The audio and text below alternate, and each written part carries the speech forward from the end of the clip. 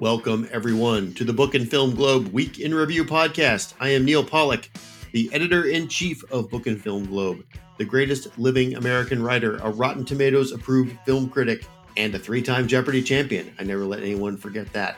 We have a great show for you this week, based off of articles that appeared on Book and Film Globe, www.bookandfilmglobe.com. Stephen Garrett, our chief film critic, will be back to talk about several movies, including The Lost City, which is out in theaters now. And Daniel Cohen, our food and gambling correspondent, will be back to talk about food, mostly food, not gambling this week. New season of Top Chef is out, and we're going to lay the odds for that. But first, I'm going to talk to William Schwartz, Book and Film Globe contributor, about Star Trek Discovery and a odd recent guest star appearance that closed out Star Trek Discovery's fourth season. We'll be right back after this musical interlude. Stacey's mom has got it going on. She's all I want, and I've waited for so long. Stacey, can't you see? You're just not the girl for me. I know it might be wrong, but I'm in love with Stacey's mom. Stacey's mom has got it going on. Stacey's mom has got it. So Star Trek was in the news last week. Star Trek is in the news sometimes, but this week it was a sort of a political controversy surrounding Star Trek. The season finale of season 4 of Star Trek Discovery featured the politician Stacey Abrams in a role as the president of the United Earth or something along those lines, and it got a lot of criticism, and created some controversy, and she also had her defenders. William Schwartz wrote a piece about this for us, and he's here today with me to talk about it. Hello, William. Hello. So tell me a little bit about this controversy. So if people were upset, why were people upset that Stacey Abrams, of all people, was on Star Trek? Well, because it's gimmicky guest star casting is what it really comes down to. She's a famous political figure, well, relatively famous anyway, and there's a certain class of people, of conservative commentariat and just internet people in general, who just really don't like any kind of politics in any kind of fictional media whatsoever, and a cameo appearance by somebody who is running for the governor of Georgia this year pretty much seems tantamount to a political endorsement, so naturally, people were upset about that. Yeah, I mean, I wouldn't say she's the most divisive figure in American politics. It's not like they put Donald Trump in bad makeup or cast Alexandria Ocasio-Cortez or Rudy Giuliani, who is supposedly going to be on Masked Singer any week now, or Rudy Giuliani. So it's like Stacey Abrams is someone who is controversial among a certain kind of extremely online person, but it is or Ted Cruz. Ted Cruz complained about it. Right. Well, he would also, there's no way on earth he would have been on a Star Trek show. But here's the thing. I don't really like Star Trek Discovery. I'm a fan of Star Trek in general. I love Lower Decks, which is their animated show that they have on Paramount Plus. It's sort of a satire cartoon of the whole Star Trek mythology. But the thing about Discovery is, and you talk about this a little bit in your piece, it's kind of excessively woke, even for Star Trek. Like Star Trek started as it's always been a liberal show. I mean, Gene Roddenberry, conceived of it as sort of a liberal space utopia. The thing about the original series that really made it interesting, and you can see this in what I'm going to call the second generation of Star Trek, TNG, Deep Space Nine, Voyager. You see it in the first Star Trek iteration. The fact that there are crew members who are people of color on the ship is presented is just completely unremarkable and entirely without commentary, and that is the commentary. In the future, you're going to have mixed race people, and nobody's going to think this is even slightly remarkable. It's mentioned like exactly once, the very goofy episode where Abraham Lincoln shows up, and he's the kind of person who would find this kind of thing noteworthy, and that's really about it. Nobody else cares. Their idea of wokeness was basically to be post-race. We live in a society where these kinds of things don't matter anymore, and even if in practical terms we know that's not what was going on behind the scenes of the show, it was a very nice aspirational idea. I mean, it's why, in general, Star Trek, I think, is popular in a nonpartisan way with liberals and conservatives alike, which is why a future of Stacey Abrams is too much of an explicit political endorsement, so it feels like it goes too far for people who tend to see Star Trek in this very nonpartisan way. Right, and in that second generation of shows, you had Avery Brooks as Benjamin Sisko. He was the black commander of this space station. Kate Mulgrew as Captain Janeway in Voyager. These things were not presented as radical. It's just like, oh, of course there's a black man in charge. And this was in the 90s. Of course there's a woman who's captaining a starship, and it wasn't presented as some sort of like something radical. Whereas, Michael Burnham, who is the hero, her elevation is some sort of like radical thing. And it's just so funny that Star Trek's been doing this for a long time. It's entirely a discourse thing. I don't think anybody would honestly have even noticed the Stacey Abrams cameo if there weren't all these puff pieces put out ahead of time talking about what a great thing it was. And it was particularly weird to see because I didn't even realize Star Trek Discovery was having a new season at all until I'd started seeing these stories. Nobody had even mentioned it up until that point. And then this is the thing that is important is, Stacey Abrams is appearing as a guest star in an episode. Right. Well, that's because it hides on the Paramount Plus network and no one's watching it or talking about it. It's like that is I guess people are watching Paramount Plus. We got a whole Yellowstone expanded universe, and that's the big thing. But somehow nobody cares about Star Trek anymore. It's bizarre. Yeah, it's weird, right? It's like there's multiple Star Trek shows going on. Picard, Lower Decks. There's a lot of Star Trek content. There's a new movie coming up, and it's just kind of like this content stream that's been surpassed by many, many things. It's very strange. But you talked amusingly in your piece about sort of the history of celebrity Star Trek cameos. You talked about The Rock played a gladiator on Star Trek Voyager. There was a Iggy Pop. Brian Williams is my favorite in-joke because that is just Paul Williams. Oh, well, sorry. Brian Williams claims he was on Star Trek, but actually wasn't. That's a joke. Paul Williams, the composer. Why is that one so good? Because he leads a planet that has no music, no concept of music. That's the entire premise of the episode, is that the Doctor, the hologram character, they hear him singing while on a rescue mission, and they just become really excited because they have no concept of music. They've never heard of music before. It's a deep cut joke that you have to know lots of different things, and it's really not even slightly important to the overall context of the episode. It says, that's funny. As we come up upon Easter in a few weeks from now, it is kind of worth noting Easter eggs are fun because they're hard to find. If you're going to put articles about your Easter eggs and how amazing they are, then it's not really fun anymore. Right. And it's not actually an Easter egg when, it's obviously Stacey Abrams and she's the president of the United Earth. And because there is a political faction out there that wants to see President Stacey Abrams. I've seen it discussed. So it's just kind of annoying that they would prophesize it like that. The weird thing is, even in the context of the show, she's not like a great leader or anything. She kind of screws lots of stuff up. But then we actually get to see her at the end, and it's, she's this very grandiloquent and epic figure. Yeah. I'm just wondering, what came first, the chicken or the Easter egg? Did Star Trek Discovery write the part for her? Well, she is a Trekkie, so, there was some kind of collusion going on. It's a very, very strange little side pop culture story. You really had to really, really want to be on Star Trek, but in this particular case, after with Blackish, I kind of have trouble seeing that Stacey Abrams people are reaching out for these kinds of appearances. It seems more likely to me that it's going the other way around, just because of the way that shows like this are branding themselves these days, that it's important not just to entertain, but to provide some kind of important moral message, something deep and transcendent. And you can't really make a deep transcendent message that directly relates to current politics, that it completely goes against just the fundamental logic of speculative fiction, which is that you need to make things strange enough that you really have that encourages you to think about the situation in entirely new ways. You can't just solve a problem by putting a new person in charge. The president of the Federation is not, in the historical canon of the show, a particularly important, president of Earth, not president of the Federation, but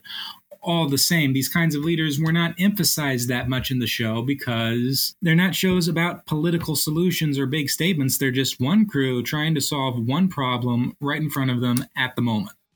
Very good. Yeah, that's a perfect summation of the show and why Star Trek Discovery in particular has gone off the rails. William, thank you so much for talking to me about it, and thank you for a great piece on Book and Film Globe.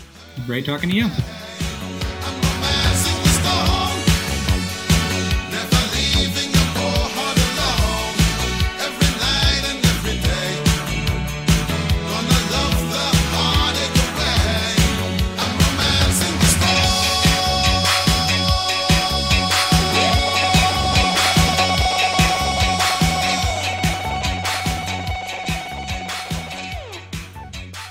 Stephen Garrett is back on the podcast to talk about movies on our segment that we call Let's Talk About Movies with Stephen.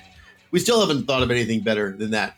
What could get better than that? That sounds perfect. Yeah, it sounds great to you. It's like your name's in it. Anyway, Stephen reviewed a movie, which is all he does. Not all he does, but it's all he does for us on the site this week. And that movie is The Lost City, starring Sandra Bullock and Channing Tatum. And my wife saw a preview for this when we went to the movies a few weeks ago, and she's like, "Oh, I can't wait to see that." And I'm like, "You can't wait to see it." I don't understand the idea of you can't wait to see this sort of Romancing the Stone ripoff 35 years later. But and another thing too, this movie, The Lost City, premiered at South by Southwest a couple of weeks ago, and everyone was just lining up around the block to see it, and they couldn't wait. I'm like, this is supposed to be a festival that celebrates underdog independent filmmakers. There's nothing underdog or independent about The Lost City, right? I mean, it's definitely underdog because they don't really make big budget rom-coms anymore, And Sandra Bullock is, she's not as young as she was when she was at her heyday making romantic comedies. And so this is a bit of a return to form for her in that. And it's a weird throwback. I share your wife's enthusiasm, or anticipation. I was looking forward to it. Right. It's the kind of movie that we used to go see, sort of wacky romantic comedies with some adventure thrown in. And it's true that they don't make sort of non-IP based movies very much anymore, at least right. Big budget ones. And so in this one, the premise is that Sandra Bullock is a romance novelist who gets caught up in some sort of ridiculous intrigue trying to find some mythical city in the jungle. Exactly. Yeah. I mean, it is Romancing the Stone, but then again, like as you said, that was 35, 40 years ago, So, why not rip off the idea of a romance novelist who actually gets entangled in actual adventure with, a swashbuckling guy? Look, it's a cute idea. Is it kind of a ripoff? Sure. I don't know. I didn't mind it. Well, I'm just saying that I have not seen Romancing the Stone in a very long time, but I distinctly remember that it was largely distinguished, as many Kathleen Turner movies back in the day were, by Kathleen Turner was a smoke show. Yeah, in her heyday, she was always wet in every movie. Always, there's never been a wetter Hollywood actor than Kathleen Turner at her prime. Always glistening. And Michael Douglas, in that movie, he was actually an adventurer, whereas in this movie, Channing Tatum is, does what he does best, which is play sort of someone who's handsome but bumbling. He's like an underwear model who basically or a model. He's a model. He's like the model for Sandra Bullock's book covers, and he ends up having to engage in adventures with her. And what jungle is it? Is it the Amazon? No, all right. So this is where it starts. This is where it starts to fall apart a little bit. I mean, it's on an island in the Atlantic. You mean like Iceland? Exactly. Like, why are there any sort of tropical islands in the Atlantic? But sure, I guess. Are they on the Faroe Islands? I mean, it's the weirdest. It's very weird, and you're just like, all right, I'll just go with it. And Daniel Radcliffe is a funny villain until he's not, and Channing Tatum is charming until gets a little boring. And the best part is with Brad Pitt at the beginning, where, he is the action adventurer, and that's played for laughs because he's such a perfect action adventurer, like he almost never makes any mistakes. And then, there's a little twist there, and then his cameo ends, and then it's just Channing and Sandy pulling leeches off each other. Mm. That sounds swell, Stephen. I can't wait to see The Lost City. No, it's really fun. It's really silly. And then it kind of overstays its welcome and loses some of its charm. And then by the end, you're kind of like, it's still going. There's some funny bits, but I'd really like to leave the theater now. It sounds like a lot of movies, honestly. But whatever. It's a movie. It's a movie in theaters. And it's an old throwback to what we used to love about movies. It's great. Very good. That's The Lost City. So meanwhile, a couple weeks ago, you posted a review of a streaming movie called Deep Water. Yeah. Starring Ben Affleck and Ana de Armas. It's a first movie that Adrian Lyne has directed. I think he's 95 years old. He hasn't directed an erotic thriller since since the late 60s or whatever. He's 81, and it's been 20 years since his last one, which was Unfaithful. I'm a little off. Here's the thing. This has been, I follow the discourse pretty carefully. This has been one of the most deliciously hate-watched movies in recent memory, Deep Water. An erotic thriller that is extremely ridiculous and, not all that erotic just because it's so ridiculous. Right. Look, I mean, I had high hopes for this too because of all the reasons I said about Lost City, where it's the kind of movie people don't make anymore. It's not an IP movie. It's a movie about adults who are driven by their passions, their physical urges and passions for each other and their jealousies. And, that's a refreshing story to see. We don't see that anymore. And to see movies that take sex seriously as something that drives our behavior towards each other and in marriages that are happy and unhappy, So it really doesn't have a sense of its own absurdity, I think. And I think the script is really to blame. One of the screenwriters was Sam Levinson, who, from Euphoria and but the other one. Oh, this guy. Yeah, you tell me. The other one was Zach Helm, who wrote Stranger Than Fiction, which was a Will Ferrell movie in the early 2000s. And then he wrote a manifesto, this really long, pretentious manifesto that got a lot of attention, saying that he would never compromise his vision for anything, for anyone, for any reason, and that screenwriters should never compromise. And then he wrote and directed the movie Mr. Magglorium's Wonder Emporium, starring Dustin Hoffman, an all-time legendary Hollywood bomb, Ishtar-level bomb, but not written by Elaine May. Awful. Huge bomb. And then he completely vanished for almost 15 years until he wrote Deep Water. His triumphant return. Amazing. The hackiest, most formulaic, most ridiculous kind of movie. And it feels like, the whole idea that, Ana de Armas is like a dark sex kitten, basically, who can't stop cheating on her husband. She bites dicks. Yeah. She gives angry hand jobs. That strikes me as the creation of a frustrated middle-aged male screenwriter. Well, or two. Yeah, I mean, sure. Like I don't join you in your speculation, but certainly something was going on that maybe distracted him from good storytelling, or maybe he was just never really good at good storytelling to begin with, for the reasons you mentioned. I'm having a little writer Freude. What was that manifesto that he wrote? What was that? It was some kind of some sort of screenwriter's manifesto. It's not available in full. When I was talking about this with you online, I emailed you a couple of excerpts from it. They're still lingering on old blogs from 10 or 15 years ago. Yikes. Cringy. Horrifying. And sometimes you see somebody write something like that and you're like, whatever happened to them? And then you look and they're like, oh, they've been working on this TV show or that TV show, or they had a movie, or they made a couple, they were part of the team on some superhero movie. They're at least still working. But this guy's not been working. It's petty, but I'm a writer, so I'm allowed to be petty. And I just find it quite hilarious. Can I add quickly, this was based on, because I didn't mention in the review, but it was based on this book by Patricia Highsmith, who has had much better success with her books being adapted into movies like The Talented Mr. Ripley and things like that. And there was an earlier... The Price of Salt, which Todd Haynes made into Carol. Right. And there have been several excellent Ripley movies made in English and French. But wait, which book was this based on? A book called Deep Water, apparently. And, there was a French version of this that came out in the early, 40 years ago called, L'eau profonde or something. But the point being, she wrote it in the 50s. And I think in the 50s, it made more sense that you could have a frustrated husband who didn't want to get a divorce for all the social stigma reasons of that. And this woman who was unhappy in her marriage, And also the idea that this guy was despondent because his technology was given to drones is a bit of a stretch. Seriously?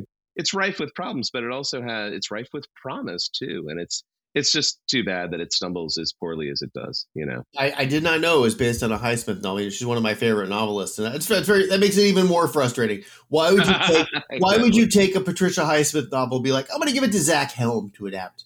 No. That guy knows how to adapt her books. Yeah, she also, I think, wrote the original novel that Mr. Magglorium's Wonder Emporium was based. Is that right? There you go. Yeah, it was original. It was an adaptation of a later Tom Ripley novel. All right, so let's talk about a third movie. We're having a threesome this week, so to speak, when it comes to movies. We're gonna talk about 3 movies. Let's put it that way.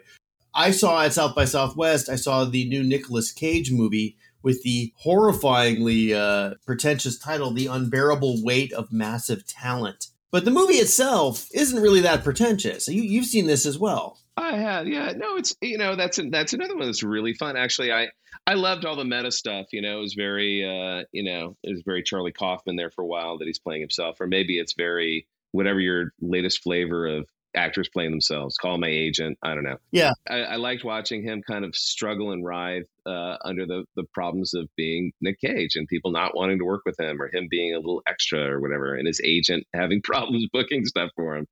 And then him being like haunted by his younger self from Wild at Heart. I thought that was hilarious. I love seeing de-aged actors haunt themselves like that. Well, the premise of the movie is that Nicolas Cage is down on his luck for Nicolas Cage. He's estranged from his family and in debt, and he takes this job. It's not even really a job. He just agrees to get paid $1 million by a rich guy in Spain to go to a birthday party in Mallorca. And the rich guy is played by Pedro Pascal, who is from a drug crime family, and he's involved in some shady business. But this bromance develops between the two of them, which is actually, I thought, Pedro Pascal, first of all, was very funny and convincing, very, very convincing. It made up for his terrible performance in Wonder Woman 1984. That was all very cute. And then there were a lot of very clever references to old Nicolas Cage movies. And in fact, Pedro Pascal's character has a vault full of Nicolas Cage memorabilia.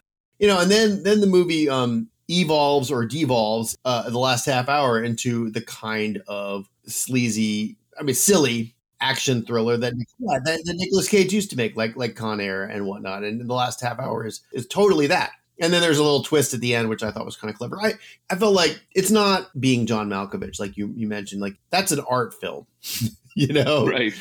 This is more of like bro fan fiction. It's absolutely brilliant. Yeah, I couldn't have said it better. And I think that was my disappointment. Not that I needed it to be an art house film, but I wasn't expecting it to be so predictable. I mean, it just became the thing that it was trying to parody or celebrate or comment on. It just ended up being that. And I think that was on purpose, but there was just like a level of cleverness that was missing. Yeah. Just that little extra level. Which I feel was there, right? In the first half. It felt like it was potentially that kind of clever film. I just feel like, again, I think it's just kind of a screenwriting issue. These were obviously like Hollywood bros who made the movie. The script was just clever and cool enough to draw Nick Cage into the project.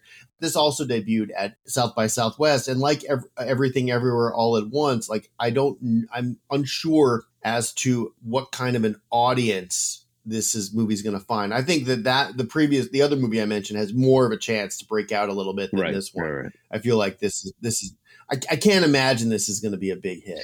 I guess not. But I think the people who are going to love it are going to love it for the reasons you're talking about. I mean, it's a lot of fun. It's fun.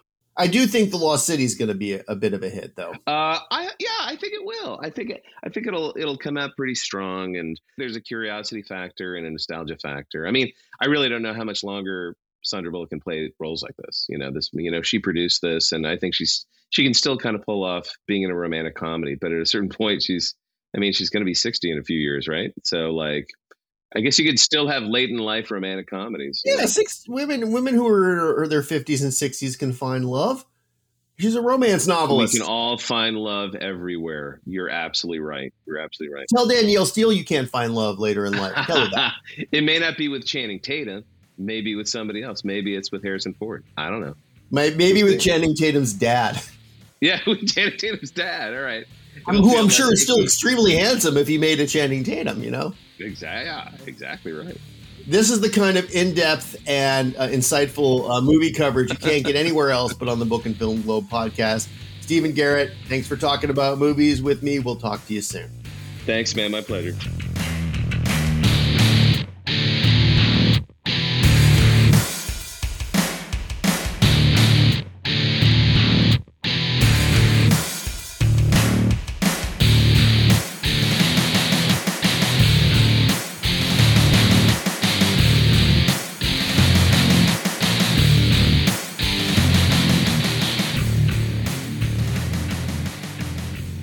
If I had my druthers, and I guess I do, I have some druthers, but if I had more druthers, I would probably spend most of my time on this show and elsewhere talking about cooking TV shows and chefs getting eliminated, which we have discussed recently on this show, but it never ends. The chefs never stop getting eliminated. And now Top Chef, the gold standard of cooking competition shows, is back with a new season. And Daniel Cohen has a piece in Book and Film Globe this week laying the odds for who's going to win. Hello, Daniel.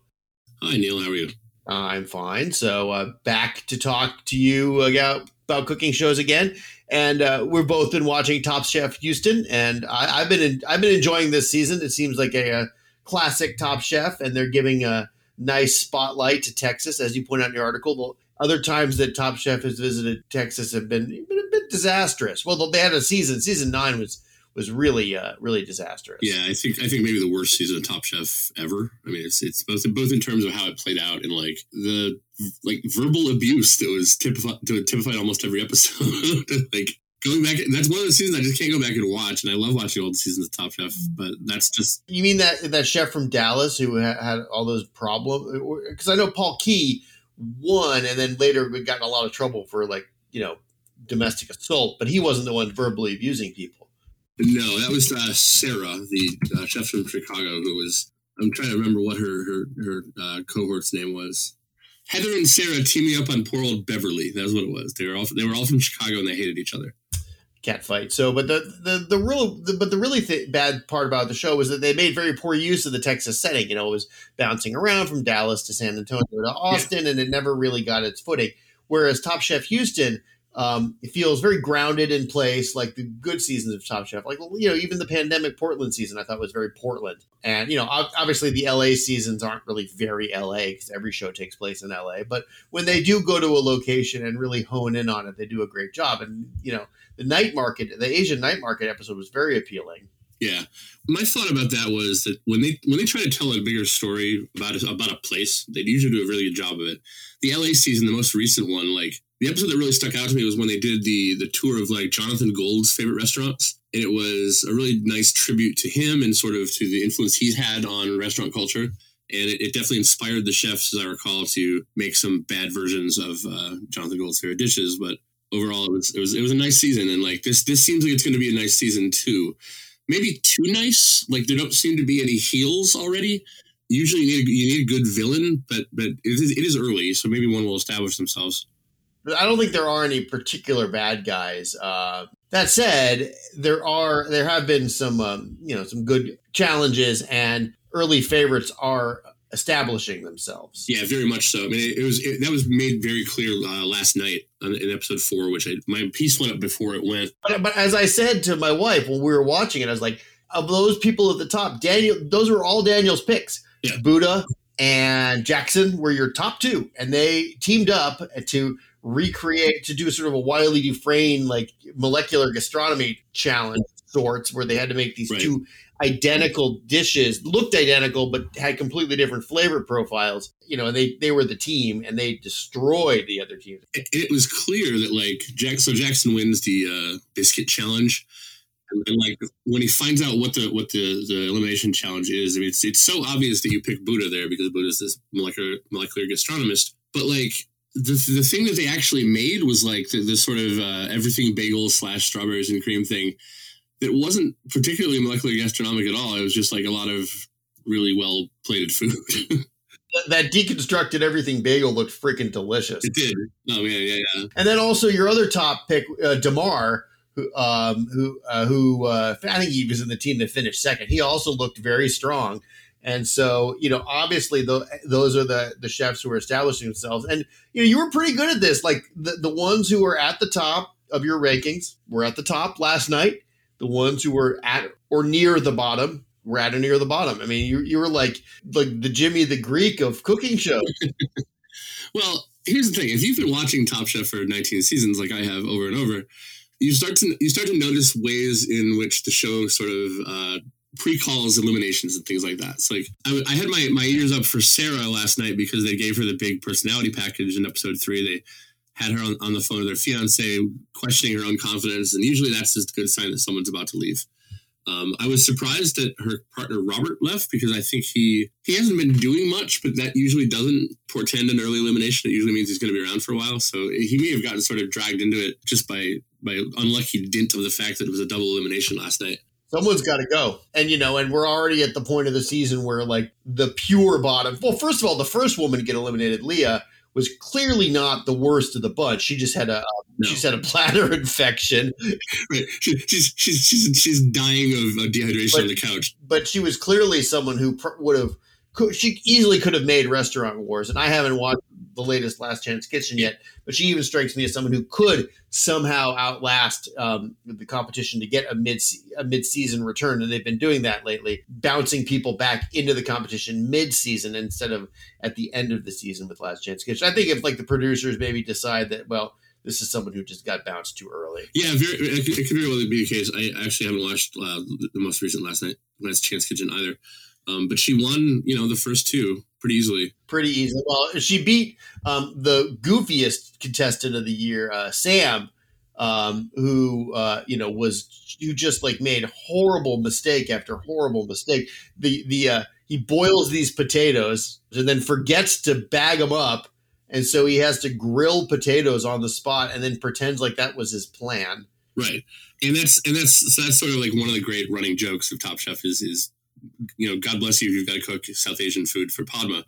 Padma sees right through his story immediately, of course, and does not give him the time of day, which is just fantastic television. He was seemingly the loveliest guy, like the nicest person, but just horrible. Yeah, she didn't find him cute. He was adorable looking, and he kind of had an adorable personality, but some of the stuff he said afterwards, like, I'm just here to learn, I'm just learning. I'm like, that's the sign of someone who actually isn't learning and is just going to do whatever he wants to do. But whatever. He was good television, and it was a sort of entertaining early season plotline. We got to talk about Stephanie, though. Oh, yes. From North Dakota. What a character. Comes in and is so unfamiliar with any sort of, like, conceptual Asian cooking that she decides, okay, I'm going to make steak and potatoes in reference to my upper Midwestern heritage, and then I'm going to throw some bok choy on there, and that'll be good. That wasn't even the dish she got eliminated on. No, and that was only because Leah had a bladder infection. Right. Then she goes and makes feijoada, which apparently is big in Minneapolis, and leaves the meat out. You work your whole career to be on Top Chef, and then you make a bad dish of rice and beans. It's kind of incredible. She was like, I'm the only Top Chef ever from North Dakota.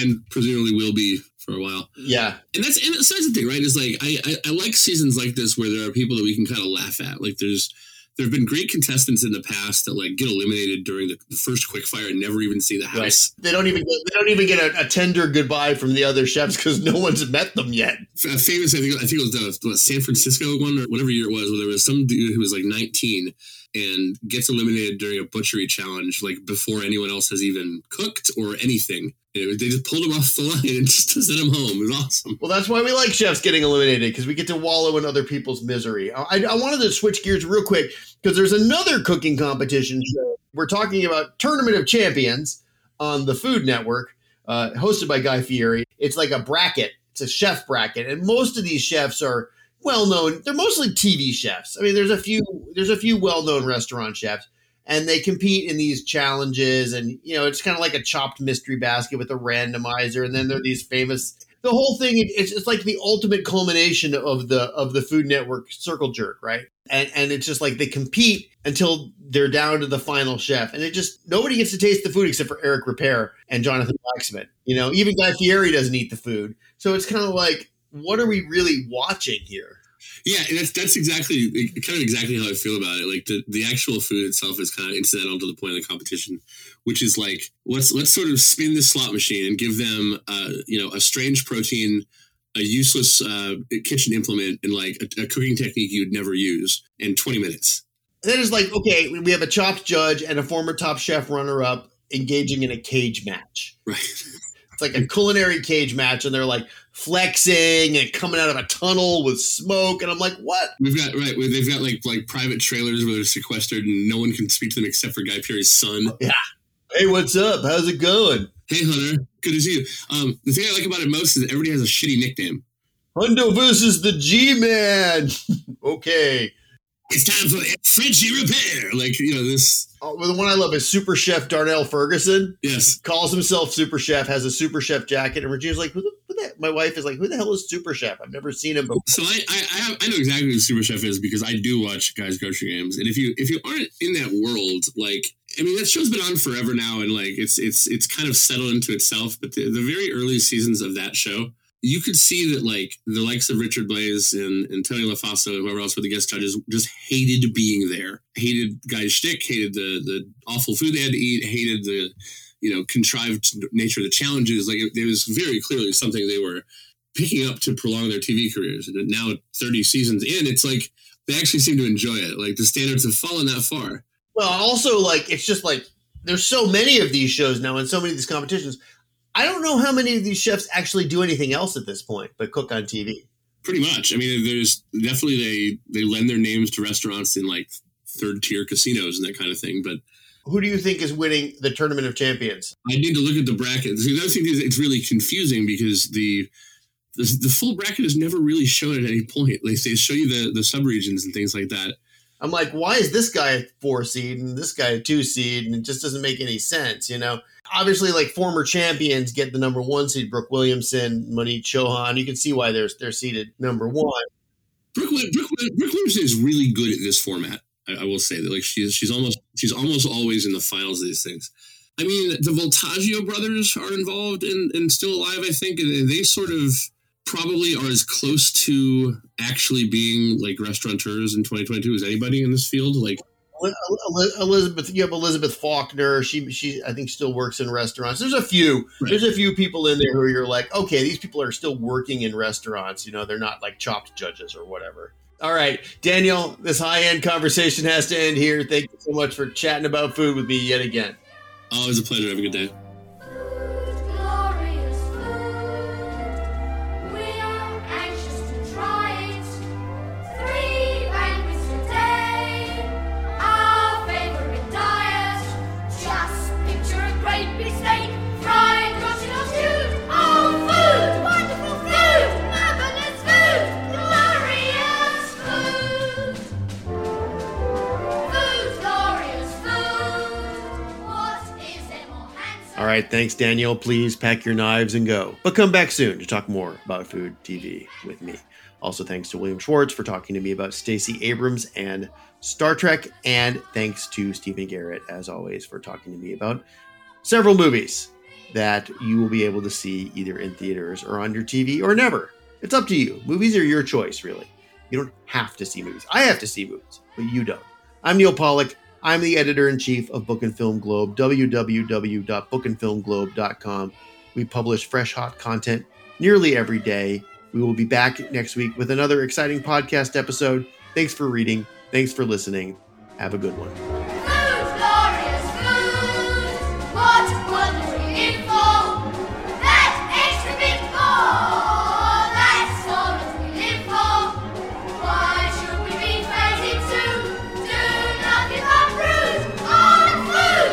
Magical food! Wonderful food! Marvelous food! Fabulous food! Beautiful food!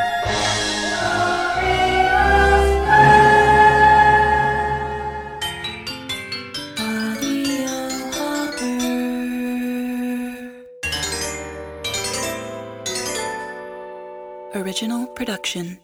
Most podcasts are awful. Most news is noise.